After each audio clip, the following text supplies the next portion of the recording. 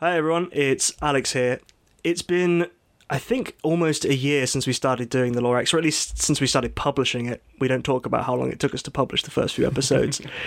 And because Hirina and I are very bad at self-promotion, we've each tweeted once about the fact we're doing this podcast. This is just a little message to say, if you could just let people know about this podcast, that'd be great. Like, just share it with one person. Only if you think it's good. Yeah, if you think it's bad, then well, actually, why not? So we've got 5 reviews of 5 stars on Spotify. Let's see if we can make it 10, and if it drops to 4.5, I don't care. Yeah. No, we only want 5-star reviews. Feed the algorithm. If each of you could just tell one other person, get them to listen to one episode, that's all we need, really. Tell your wonderful nerd friends about our wonderful nerd podcast. Yeah, we don't really do this for the analytics, but it's nice. Yeah. You know, we love having these conversations, and we love recording this show. But we also love, you listening to it and enjoying it and taking stuff from it. Yeah. So if you like it, share it, tell your friends, bring them into the Lorax family. But that's it. We'll let you crack on with the episode now. And Merry Christmas and stuff. And Happy Holidays. And solstice and everything.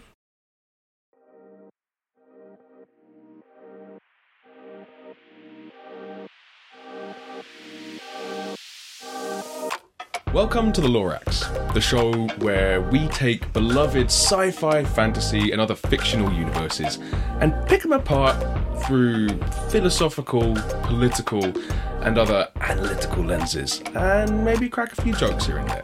I'm Khalil. And I'm Alex. And this is the second part of our probably 3-part exploration of the Dune universe, written by Frank Herbert, and manifested in various film and attempted film outputs. Yeah. And just if you're jumping in at part 2 because you like the title, and why wouldn't you? Just let you know, we're not going to be talking about the plot of Dune too much, or the story, or the grander themes of the setting. That is reserved for part 1, which you should go and listen to get an introduction to it. This is very much focused on one part of Dune, its mythos and its setting.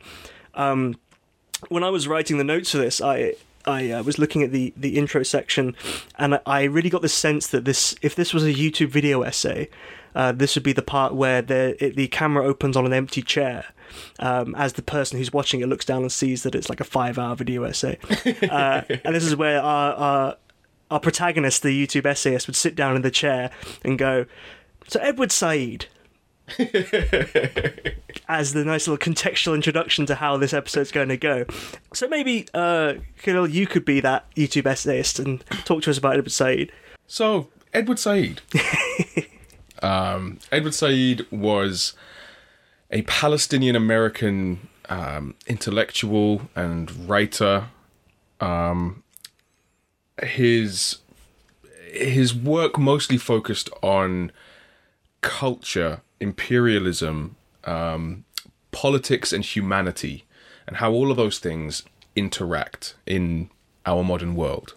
Dynamics of race, dynamics of power, dynamics of class, internationalism, things like that. He was born in Jerusalem, and just like me, his family was displaced during the 1948 Nakba, the Arab-Israeli War. And that was the first big wave of Palestinian refugees.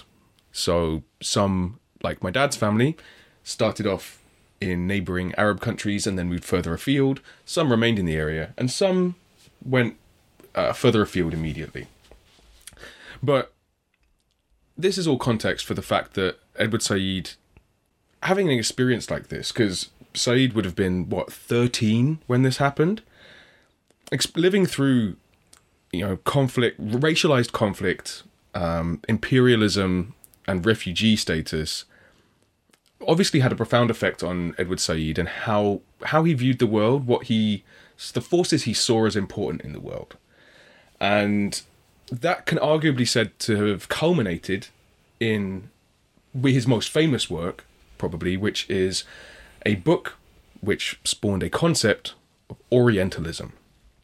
So this was published in the 70s, in 1978, and it's a kind of analysis and critique of contemporary and historical Western approaches to studying, traveling, talking about the Middle East and Western Asia and Northern Africa. And it looks at the power of academia, the power of narratives, the power of the gaze, that's Gaze, to allow the West to continue to control and dominate other parts of the world, even without having to exert open military power in a traditional sense. So, this depiction of the Orient as exotic and full of scary, sultry women and shifty, untrustworthy men. And a heat haze. Yes, and, everything with a yellow filter and in the background. Yeah. In any kind of spy film or action film, whenever they end up, even before the little chased letters, through bead curtains, right? Even before the little words come up at the bottom of the screen that say like Marrakesh, Morocco. Yeah. As soon as you get the heat haze, you get the red or yellow filter, you get the muezzin, and so these kind of perpetuated and perpetuating myths, Western myths of the East. They shape culture because they shape how we grow up with images of place. They may be rooted in old stuff, but they have a very real impact on the present and the future. Yeah, and Orientalism is a topic we've tackled in parts in CR episodes about Avatar, for example, in both its positive and negative connotations, because I think Orientalism it's easy for people to look at it and think it must be automatically, it's not necessarily positive, but they think it's automatically inherently negative and bad but you can be, in a weird way, you can be positively Orientalist, and it can come from a place of where you're trying to be positive, but you've ended up falling into these traps anyway. Mm-hmm. Well, yeah, kind of almost in a kind of weeb way. Yeah. Either the kind of noble savage idea of these, these noble Bedouin who are mysterious and backward, but resist civilization, or the magical ancientness of the East, or like I was saying, the sultry seductiveness, or the all these kind of maybe outwardly positive associations, but them being incredibly reductionist and harmful in terms of dehumanizing. Yeah. And this is where Dune comes in. Dune and, if you hadn't guessed it already, the Fremen. Yeah. Because we talked about Dune the planet in episode 1, but the Fremen are the indigenous people who inhabit Arrakis. And I think there's... If you just put into Google Dune Orientalism, there's a long and combative, not necessarily aggressive, but combative discussion that's gone on for, going on 50 years, 60 years now, more, about people from various backgrounds, various levels of academia, discussing whether Dune is Orientalist, whether Dune is, I guess the term is romantically Orientalist, whether Herbert was coming at this from trying to explore different cultures and religions in a more in-depth way than a lot of his contemporaries were doing, versus him exploiting that Orientalism and that exoticness to be like, ooh, look how cool and mysterious and sci-fi my book is, because I've just taken stuff from a culture that my audience doesn't know and then put it into my world. I mean, it can be both. It can be both, and that's what we're going to be talking about. Because we're going to talk about the film and the book, but probably discussion will mostly cover Herbert and the actual book itself, because there are some discrepancies between the two that book readers did not like about the film, or in fact probably book readers who defend Herbert on this subject of Orientalism didn't like about the film, because people watched the film and they assumed that was how, for example, the Fremen were portrayed in the book. So there's one thing I want to bring up first. I did put it in my notes a bit later on, but an important caveat when we're talking about this is that in Dune, and a lot of discussion around this, there's a lot of conflating of the Middle East and North Africa and Islam. I think it's very easy for people to slip into this. They're the same thing. Yeah, and that is a very real world contemporary problem as well. So, we're recording this in late 2023. There is still currently the massive uptick in genocidal imperialist violence by Israel against mostly Gaza. People in the West are still get really surprised and shocked when you say that there are, like Christian populations and ancient churches and stuff being flattened, as well as all these scary Muslims you don't care about. Yeah. So that's something that we can think about, that you listening and us talking can think about throughout this as well, because it's something that, whether Herbert intended to or not, creates this conflation between the Fremen represent Islamic Middle Eastern people. I don't know whether he meant that, and we'll go into it, whether he meant that purposefully to be like, these are the only types that I researched about, but we will get there. Dune, and it's we'll do the Islamic influences and first as well, because the main conflict, as talked about in episode 1, is between the powers of the feudalistic families that exist in this universe, like the Harkonnens and the Atreides, and the Empire at large, and the Fremen who occupy Arrakis. Has been described as an allegory for several different conflicts happening in the real world. The very obvious one is that people think of as Lawrence of Arabia. However, Herbert actually not disliked Lawrence himself, but disliked the mythos around Lawrence of Arabia. So for those who might not be super familiar with Lawrence of Arabia, you might be a household name in Britain. True. T.E. Lawrence was a British spy and soldier who basically, at the beginning of the 20th century, went around the Middle East fomenting and supporting and helping organize Arab nations and communities and peoples to rise up against the Ottoman Empire, who controlled all of that area at the time. This was during World War One. So this was not because Britain or T.E. Lawrence was super jazzed about Arab independence.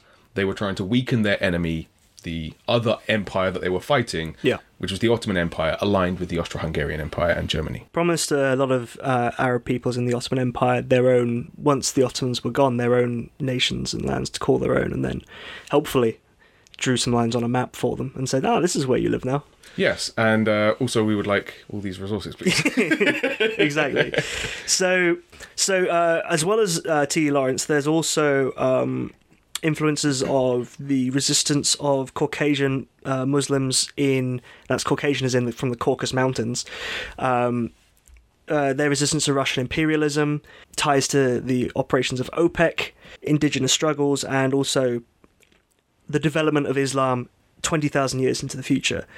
And in fact, when we look at the way that the Fremen are treated on Arrakis, something I read was that the way the Harkonnens, who are the family who own Arrakis, well, they feudally own Arrakis at the start of the narrative, they're very brutal and repressive and act a lot like Soviet Russia's occupation of lands like Afghanistan and like enclaves in the Caucasus and places like Dagestan.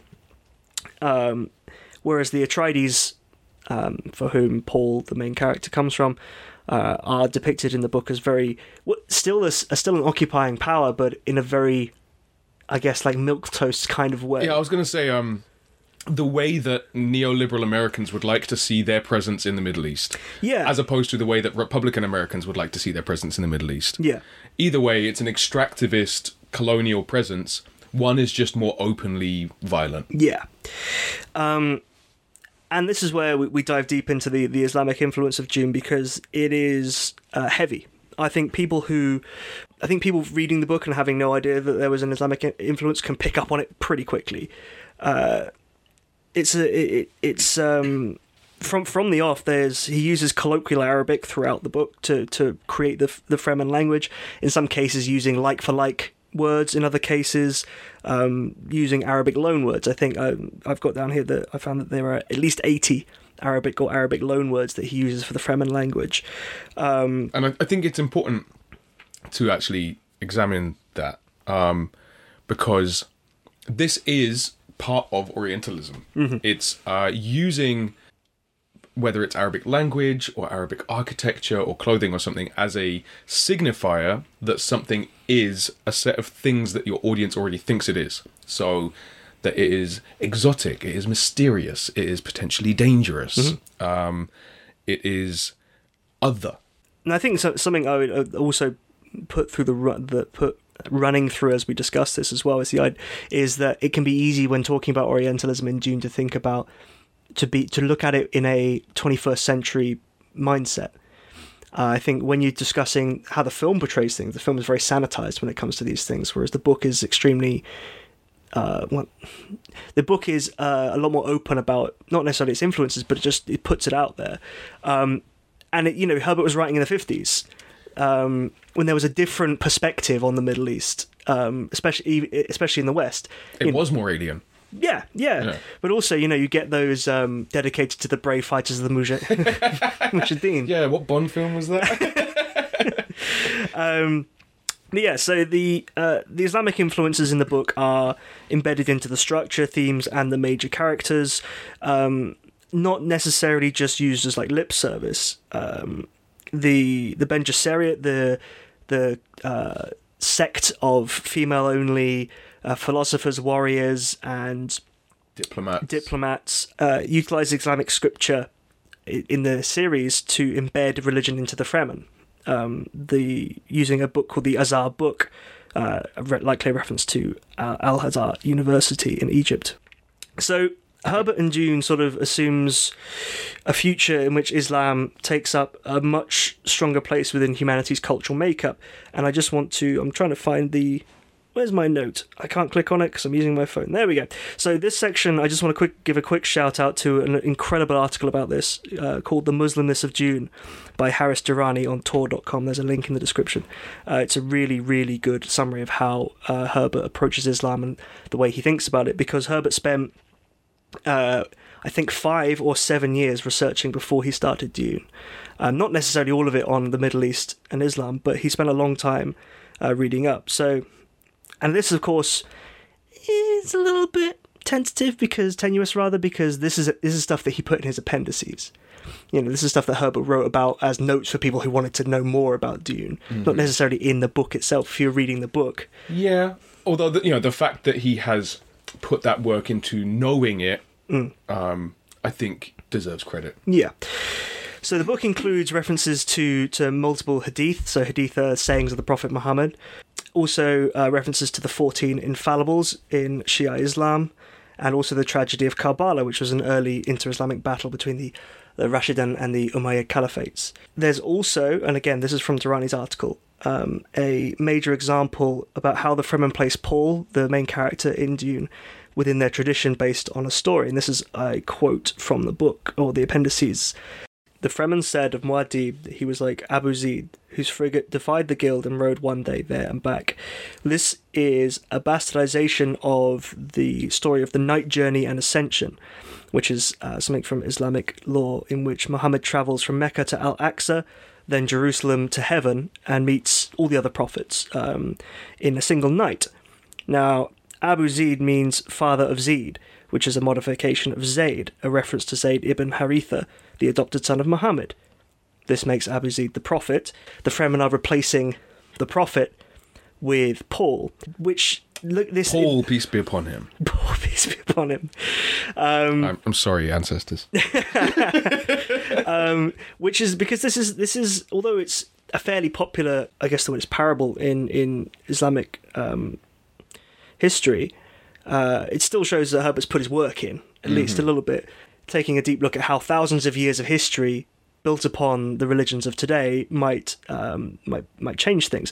And there's, in this article again by Durrani, please look at it, there's tons of Quranic verse modified and spoken by Paul and by other secondary characters throughout the book that he pulls up. However, and something I've underlined in the notes, is that you're still taking a white guy and making him the new Muhammad. Yes, and also you're treating a real religion of, 1 billion people or more, as just, a story, sorry, a mood board. Yeah. You know, as like inspo for your sci-fi. Yeah. Which nowadays one would hope you'd have a sensitivity reader for. Yeah. And they would call that. There's a lot of this in Dune as well. There's like a whole exploration of how there's a book called the Orange Book, which is the thousands and thousands of years version of Protestantism. Oh, I thought it would be Mao's Little Red Book. No. So there's a lot of that in his appendices. The Fremen hate landlords. So that's where I think, because Herbert infuses a lot of his setting, and especially his work around the Fremen, in particular around Islam, and in fact, as mentioned earlier, the Bene Gesserit implanted the Fremen with this neo-Islam, so that in the future, so when they create their perfect being, the Bene Gesserit's idea is to create this person who can take over the empire but be controlled by them. When that person is presented to the Fremen, they will see that person as the new prophet. Yeah, which is kind of fucking infantilizing. You know, it's saying, it's implying, it's framing it in a way that, you know, these childlike primitive savages can be so easily manipulated into forming their entire society around a thing that we gave them and created, mm-hmm.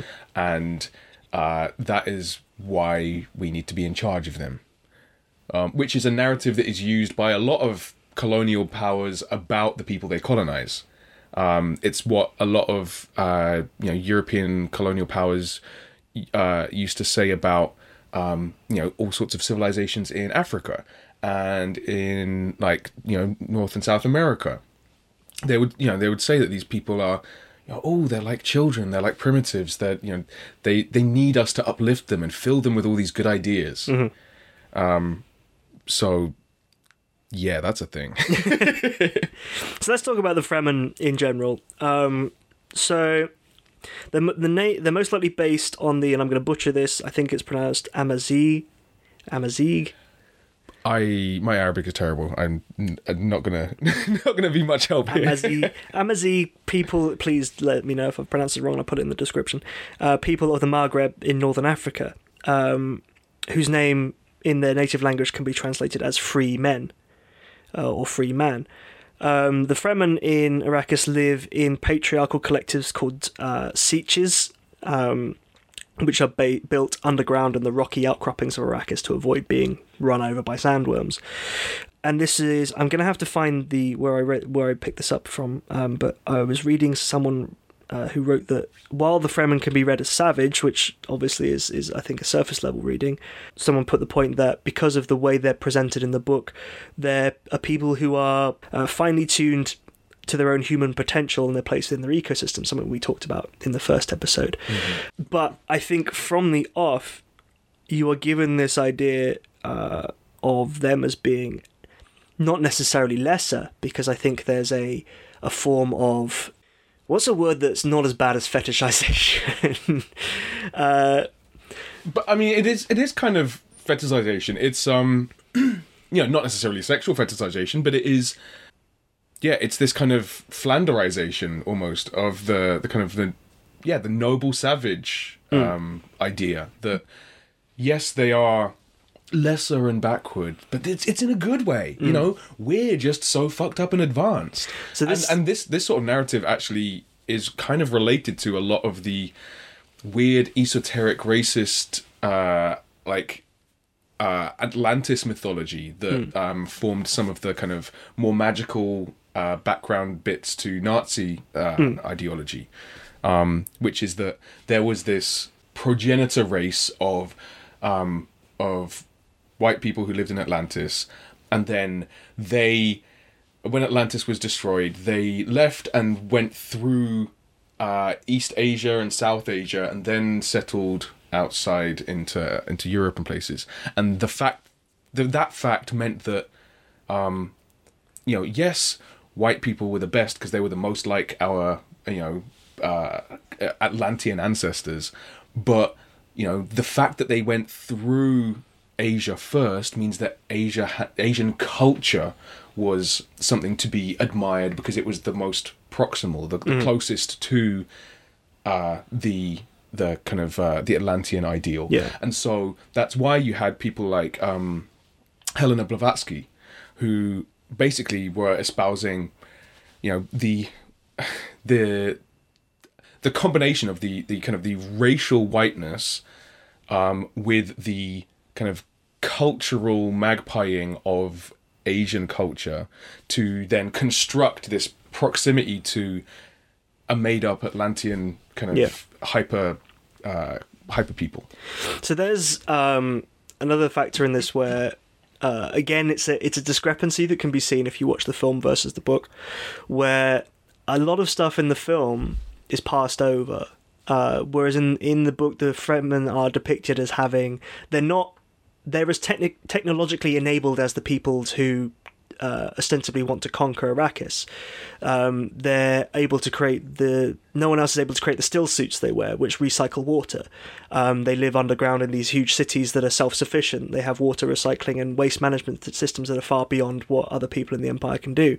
And they don't just... When Paul does unleash them on the galaxy, so to speak... He doesn't give them weaponry or like do anything else.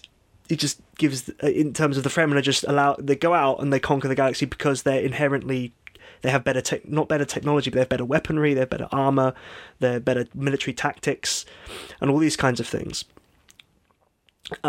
which is explored throughout the book. And it's sort of the idea of, but again, it does come back to that thing of like, if they're great. This is what Herbert's kind of like. If they're great, the strong people who are in tune with their planet, but they still need this guy to actually let them unlock their potential. It's kind of like when you have the Gurkhas, so Nepalese soldiers in the British Army. The officers are always white British, and it's still that same thing of, but there needs to be one of us in charge. Yeah. So there is that. There's always these little caveats, and I think the film does a really bad job. I mean, obviously the second half of the film is due to come out, but the first one, the Villeneuve one, does a really bad job of of introducing the Fremen in terms of their technological capabilities. Like, they're wearing the still suits and stuff, but it's just like, Paul just puts it on, they're like, I'll connect this to your nose, and now you can like drink water that's recycled from your body, and they're like, okay. And I think also, because this is more of a free flow section, but the film does a pretty poor job of, the Fremen in the book are obviously coded. The film doesn't go. I feel it goes out of its way to be like, as in, like, at least the book is like, these people are based on these people. Yeah, true. None of the. There's something I remarked upon when I was rewatching the film in preparation for this series. I think I wrote in my notes, actually, none of these guys looks like my cousin. Yeah. I mean, you've got Zendaya, Javier Bardem, who's not Middle Eastern. No prominent Middle Eastern or North African actors or actresses in the Fremen cast. Yeah, and the peoples of the Middle East are diverse in our appearances. You have some relatively light skinned and relatively light haired. You have some very, very dark skin and hair, and everything in between. But yeah, it seems like maybe they were trying to avoid, and this is something that you get a lot in discussions about anything to do with the Middle East, is people get scared of engaging with it at all. Yeah. So they were like, okay, so we've got this Middle Eastern coded society that are kind of, is it racist to cast all Middle Eastern people to play it? Yeah. Is it racist to get some Middle Eastern people to play it? Do we just get racially ambiguous other people to play it? And that's a problem in itself, isn't it? Right? Yeah. It's like, we don't want everyone to be Middle Eastern. We can't do some of the Middle Eastern. So we do none. So let's just do anyone who isn't white. Yeah, right. And that, I mean, I don't know who. And even to the point where Hispanic is not white, if you know what I mean. Right. Spicy white. And I don't know. I don't know who who had what roles in that decision making process. I don't want to make assumptions or anything like that, but especially it being made in America and primarily for an American audience, I think, and if you made a film where some of the coolest characters are like Arab coded and played by Arabs, maybe they thought that wouldn't play well with an American audience. I don't know. Yeah, I mean the film is very post 9/11, even though we're so we're very post 9/11, but it's still very this era. It's just very sanitized in terms of like we can allude to it, but it's you only put the heat haze and the sounds and the bead curtains when they're the bad guys. Yes, yeah. And now you just have them kind of striding their way across a desert confidently. On the subject of walking across a desert, I do think I don't know I can't remember whether I mentioned it in the last episode, but I do think it is worth comparing how the Fremen are represented in their Middle East North African codedness, and how in Star Wars the Tusken Raiders. Ah, yeah, that's a good point. Because the Tusken Raiders, or Sand People, yes, rough one. Yeah. They are also quite clearly coded after Bedouin-esque, Middle Eastern cultures. And I think, that's a rougher one. It's definitely a rougher one. Yes. Like, especially in the original films, when they don't even make an effort to humanize them with having families or homes. Yeah. They are just these, mysterious, ragged-robed, unintelligible languaged raiders who pop out of the desert, beat you up, steal your droids, and retreat on their weird animals. And then again in the Star Wars prequels, they only really do it in that I think it's a Frankie Boyle-esque thing, where it's like, oh, killing the women and children made Anakin feel sad. Yes. yeah. Exactly, yeah. Like part of his black pilling. Yeah. So that's differently terrible. It's that either they are these scary kind of paramilitary threats, or they are conscience fodder. And I think also it's worth talking about I've brought up two characters from the films. Oh, go on. Although the Mandalorian handles it slightly better in that they are treated more as people. Yeah. I don't know whether that is drawing on the representations of Native Americans in Westerns, because the Mandalorian is definitely a Western. Yeah. But sorry, that was just a little side. No. I mean, I think it's important to draw out the comparative, especially Star Wars is an anti-imperialist film as well, a Vietnam War allegory. But we'll save that for Star Wars. Not everyone got. Yeah, well, we'll save that for the Star Wars episode. But yeah. Do we have to do 9 of them? No, we can just do the stuff about why it's a Vietnam War story. Sweet. Yeah, so I want to bring up two characters from the Fremen who I think, and I'm gonna come. I know there'll be people listening to this who are like, but I thought you liked Dune, Alex. I do like Dune. I really like Dune. We say these things because we love it.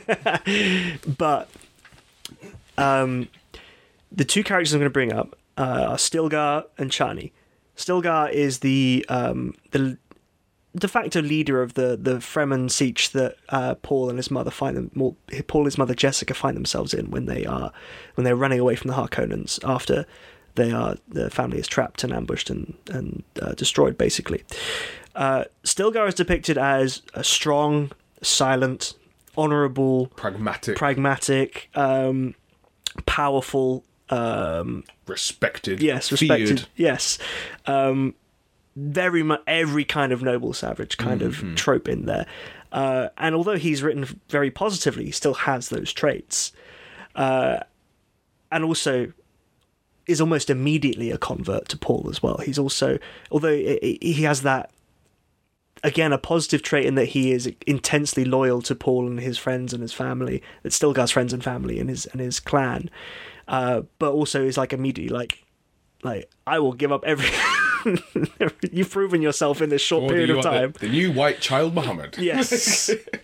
And then you have Chani, who is Paul's love interest, who is this beautiful, mysterious woman. Yes, and nowhere between in these two is the romanticization of the Arab world like more encompassed. You've got men are incompetent and controllable, prone to violence, whereas women are sensual, mysterious, and alluring, and also they need both of them need the steadying influence of a white man. A good level head and a stiff upper lip. I'll go there and I will make this man my adjutant and my dog's body, and this woman I shall civilize with my penis. Yes. Naturally. On the subject of civilizing through sex. Well, Paul does perfect the bloodlines, creates a series of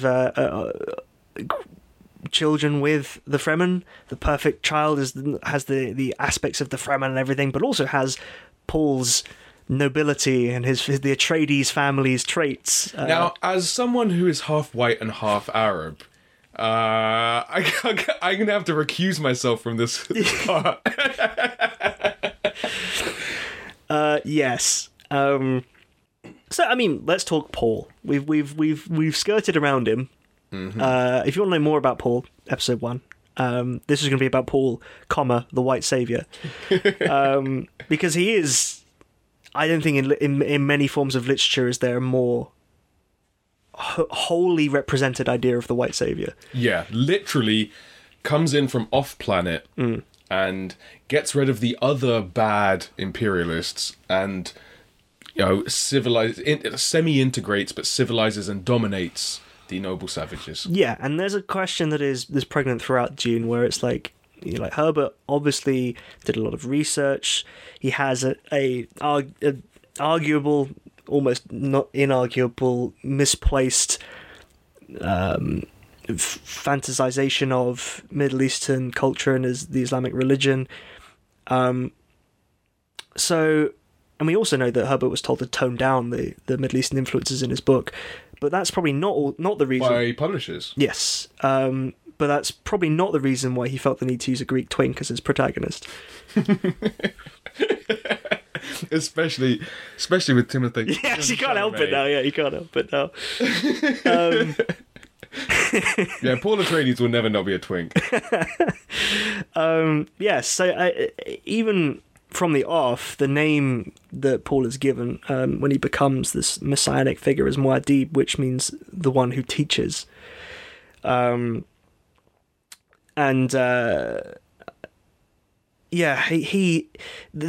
big thing with the Fremen is that one of their final-ish goals for Arrakis is that although they are in tune with the planet, their society and their faith leads them to believe that one day Arrakis will be turned into a paradise, into lush greenery. Making the desert bloom. Now, if you don't know the significance of that phrase, Google it. So they see Paul as the one to do that, which basically removes all their agency.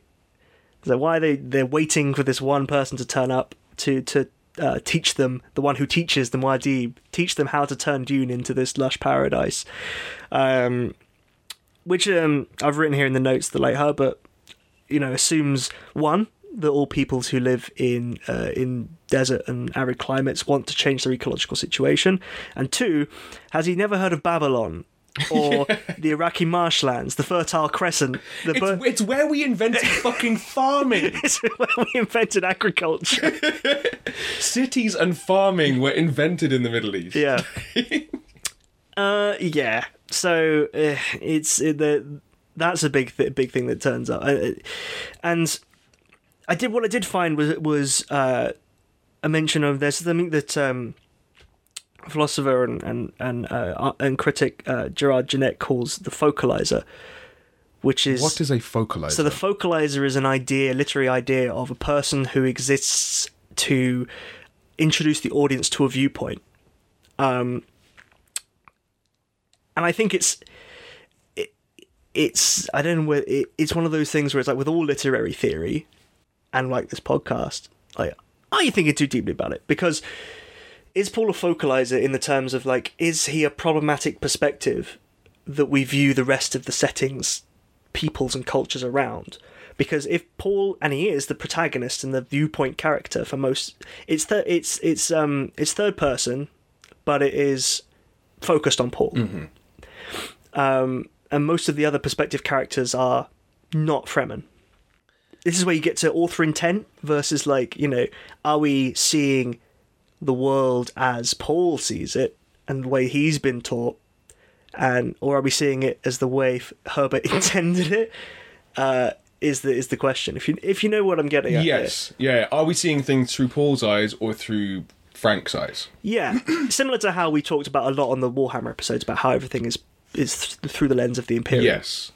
And I think there's another factor to consider there, which is how much of that lens was was Frank Herbert writing from either of those lenses because that was what he wanted, or was he writing through Paul's lens because that makes it easier to land for a white American audience?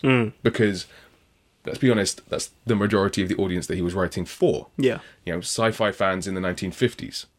You know, we've talked about kind of audience insert characters before, kind of semi-blank slates, which Paul kind of is. He's a kind of, you know, pampered everyman.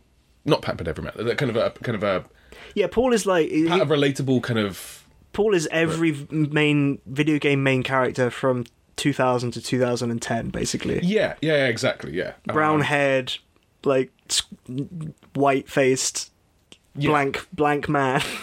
Yeah, and so, you know, audiences can project themselves into it and feel like they're having that adventure. Yeah. But then also I think that is important because there's a chicken and egg relationship with how the world is presented through that viewpoint. Because you present the world through in a certain way through that character's eyes, partly because that's how you want the audience to feel, but also partly because you know that it's not going to be too difficult for the audience to relate to that worldview. Yeah. If you had Paul Atreides be a radical anarcho-socialist, I think it would have been a fucking sick book, but it would have been a lot harder for a lot of a mainstream American audience to kind of pair bond with the main character. Yeah. I think I'm sorry. You've really thrown me for a loop now. As I'm imagining. No, as in I'm imagining Dune, but Paul's an anarcho-syndicalist.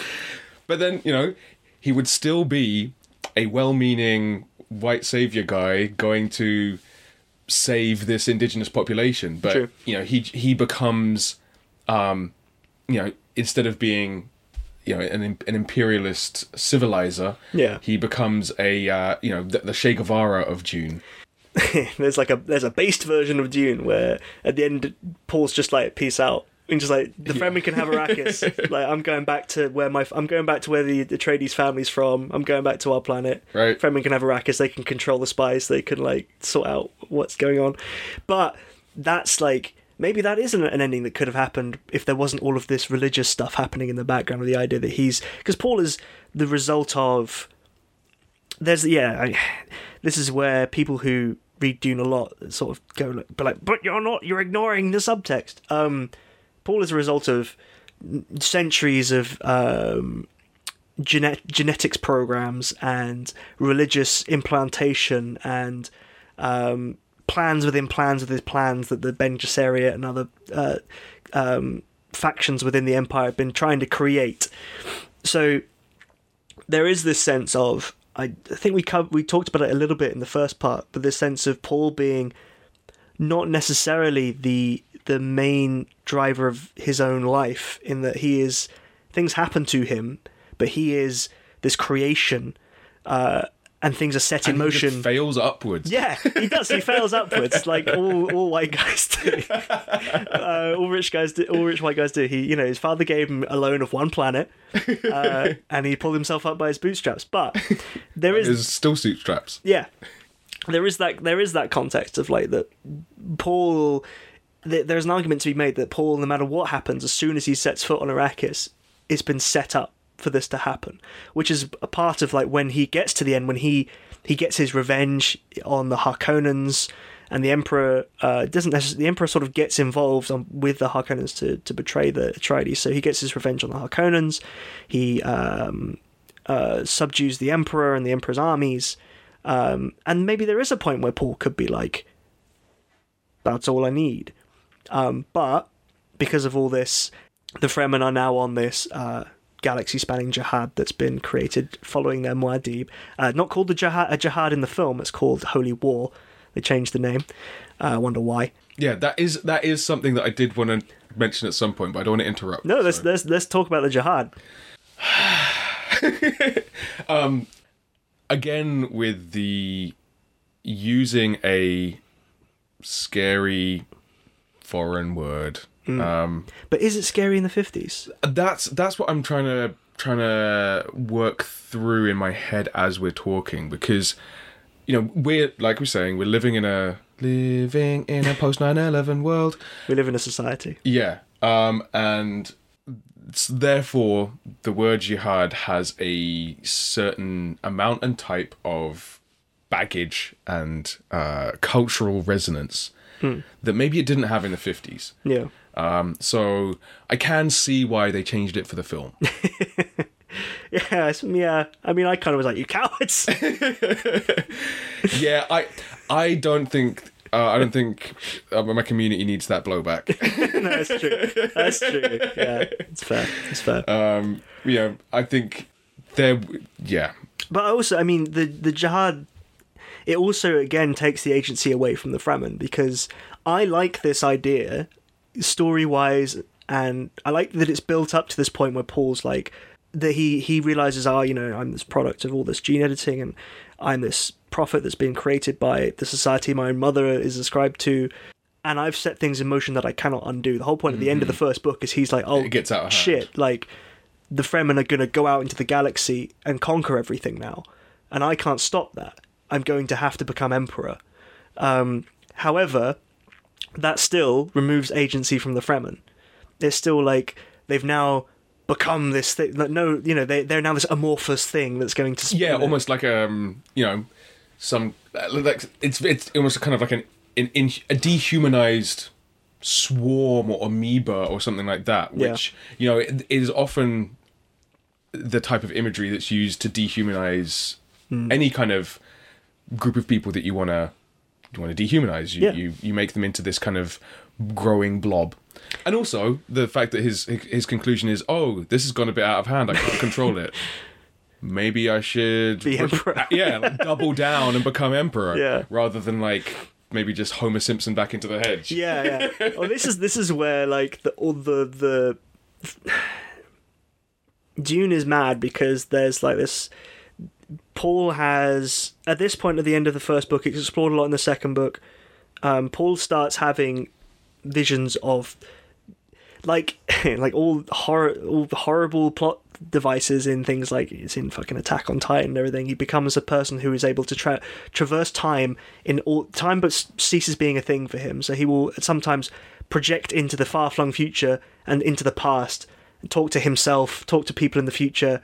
And so it's sort of like, that starts a long train of things where Paul's like, how do I undo this? And like eventually his grandchild, who becomes the worm man,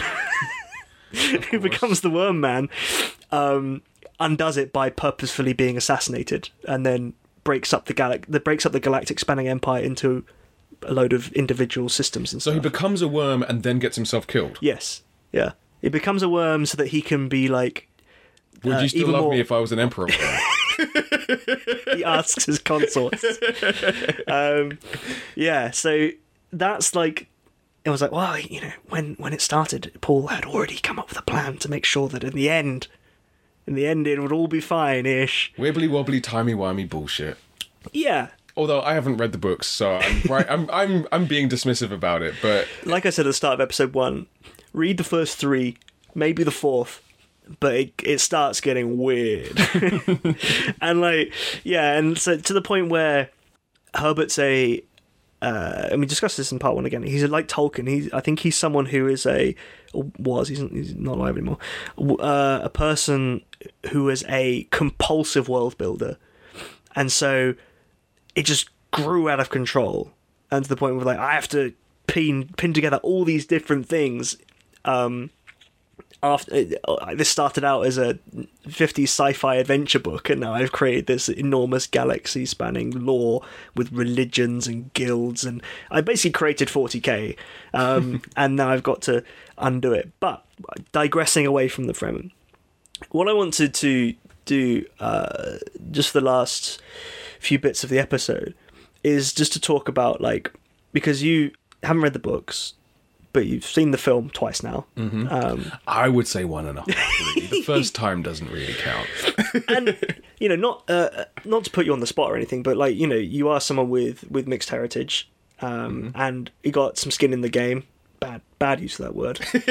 Bad use of that I mean, word. literally, yeah. Yeah. Well, yeah. So like, how do you feel over watching the film, and also over this discussion? How have you been piecing it together in your head when it comes to, because often Dune is up there as like the big shining beacon that goes into the Orientalism bin, if you know what I mean. But how is it pieced together in your head?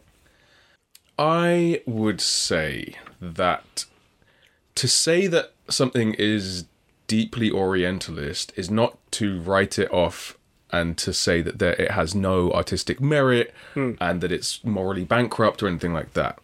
But it is deeply Orientalist. Deeply. All of the points that we've talked about, I stand by.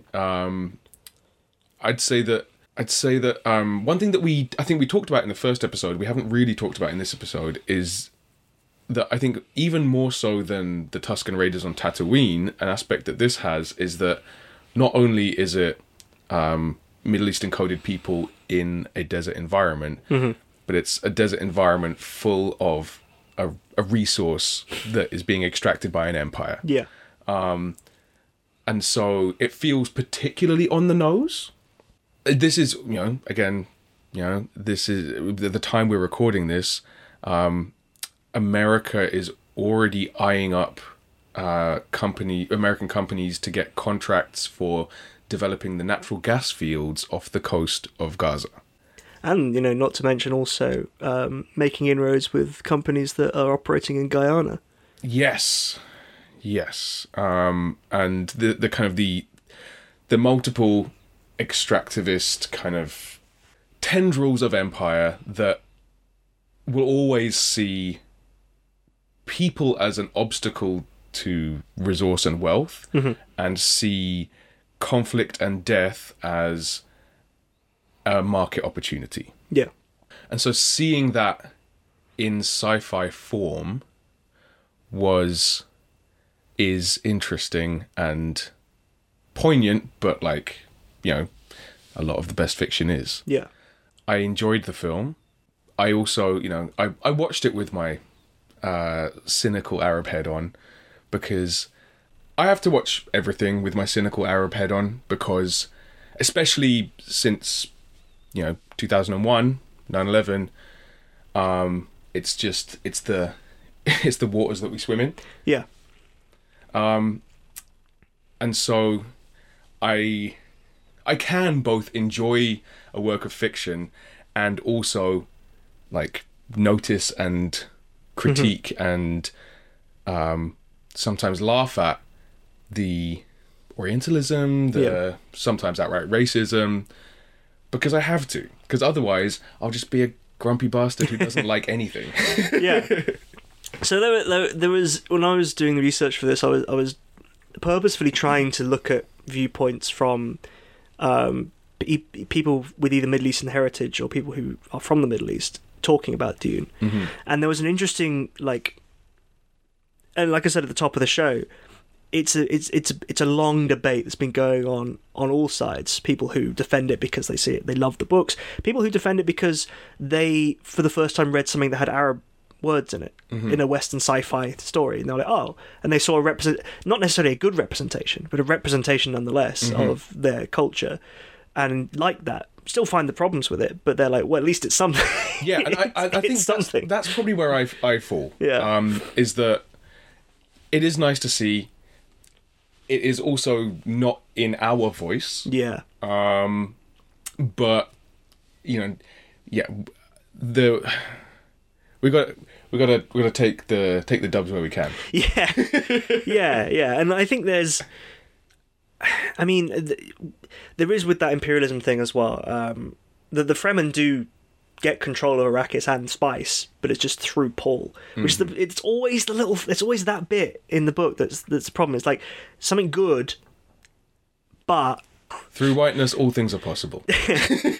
Yeah. So like I in putting together this episode, I turned it over and over and over again in my head, and because I don't think it's like Occam's razor, but not for stupidity.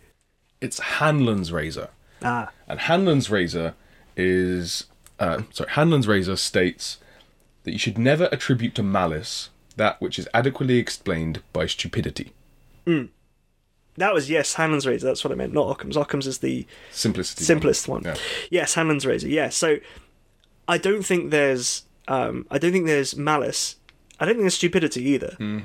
But yeah, I think that there's an argument that if you want to give Herbert the benefit of the doubt, or just some benefit, there's one, he was right. He wrote something vastly different to other sci-fi at the time in the 50s and 60s, and vastly different to a lot of people's experience in the 50s. Like, people in the 50s, their world was a lot smaller, and they also were a lot fucking more racist as well. Like, true, yeah. We think we've got a problem now, but yeah. And so that brings up a point I did put in the notes, which was, what is Herbert a victim of the ethnocentrism of the world in which he lived in, as opposed to, writing a book like this in the world in which he lived, where we know that his publishers will like tone it down a bit. But it's hard to know without having him sitting here next to me. Yeah. Or his son. Well, his son knows jack shit about Dune. So tune in next episode for the seance. Yeah. But like that does bring up a point that kind of often gets discussed in like diversity and inclusion circles, which is marginalized people always get accused of making everything about race. Yeah. We're not the ones who make everything about race. Like, it's, like, for example, look at America building an entire society based on racial stratification. Yeah. Making stories that are all about race. Yes. Like, the call is coming from inside the house. Yeah. Yeah, and Dune is another shout out to my dad who'll be listening. He's one of the people who I don't need to tell to. Hey, Alex's dad. But when I had a phone call with him, and he was saying about wonderful experience that our Dune first episode reignited his memory of how much he loves Dune. I hope this hasn't ruined it. But he mentioned a couple of other books that were, and there are stories like that. Brave New World is like this as well. This idea of like a guy from a sci-fi future going and living with or discovering a backward, in air quotes, or society, and then it's your Dances with Wolves, isn't it? It's your Pocahontas. It's your Avatar. Your Avatar. The bad Avatar. yeah. But yeah, I think that's the thing with Dune, and especially with the Orientalism, the Fremen, and the Middle Eastern influences, is it's like, how much credit do you give the guy? How much do you not? I think the film being made now should be given more criticism, and a lot of the stuff I wrote was more about the film than the book. Yeah, I think the film is. I think aspects of the film are lazy / cowardly. Yeah. Yeah. I think with all the resources available to the filmmakers now, there was an opportunity, but There's an opportunity, but it's always, and I think this is the moral of the story, is that it's always scary to talk about Arabs. And I hate to be banging on that Palestine drum, but like it's on my mind. But you'd be. I'm no longer surprised, but one might be surprised at how often otherwise progressive spaces and people suddenly get real fucking quiet as soon as you say the P word. Not the slur Palestine. And I think that is a strong, small scale, a strong kind of concentrated version of what we're seeing in the making of the Villeneuve Dune films, which is that they shied away from alluded away from very good engaging meaningfully with Arab culture because either you'll upset people who don't like Arabs or you'll upset Arabs, and either way you're going to lose money. One thing that I'm really drawing from it is remembering every now and again, and especially when you remind me, that this was written in the 50s. Yeah. And I'm not going to say, oh, we can't judge people by today's standards, because yes, standards of morality and ethics change, but there are some fundamentals. Yeah. Stuff can still be wrong. But, compared to a lot of what was going on in wider American 50s society, it's not about. It could be a lot worse. Yeah. I mean, we said in the first episode, Herbert was a guy who regularly spoke with like Zen Buddhists and was religiously aware of, like, outside of his probably Protestant, maybe Catholic, but unlikely upbringing in the eastern seaboard of the United States. So, he was someone who had broader horizons than most people, and that's a positive. Mm-hmm. Maybe, like we said, he was limited by not the technology of his time, but by what he could do, and the constraints that were set upon him by publishers.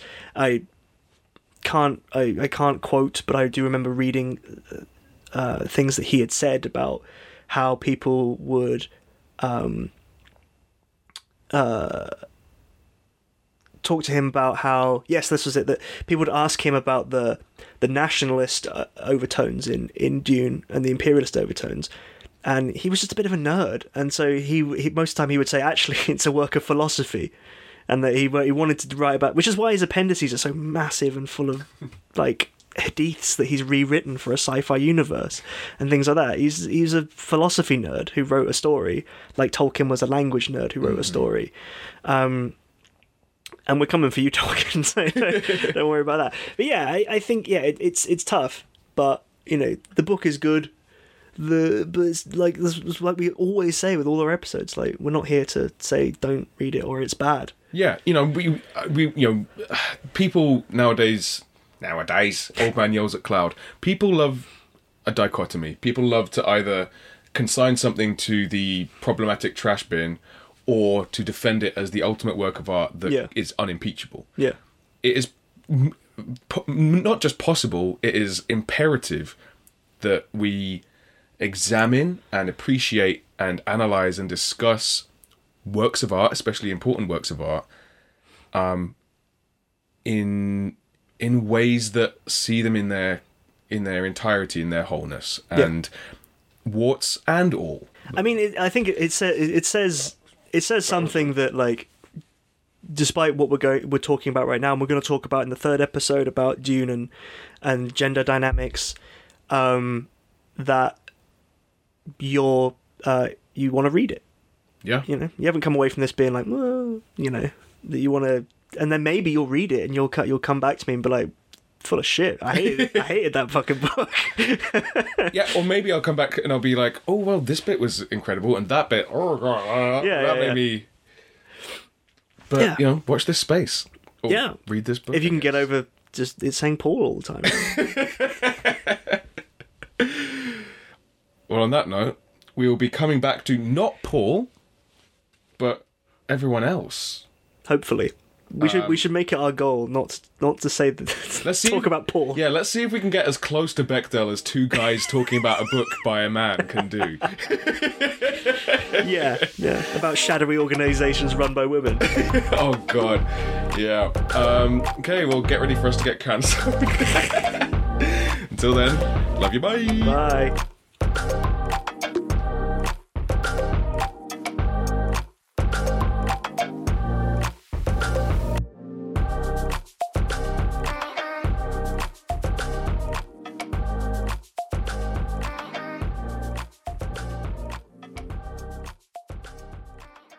While we're talking about warmongers dying, we're recording this in late 2023. Happy Kissinger is Dead Day, everyone. Mwah, to all who celebrate. May he rot in piss. I hope the ghosts of the millions that he killed torture him for eternity. Anyway, sorry, back to the narrative.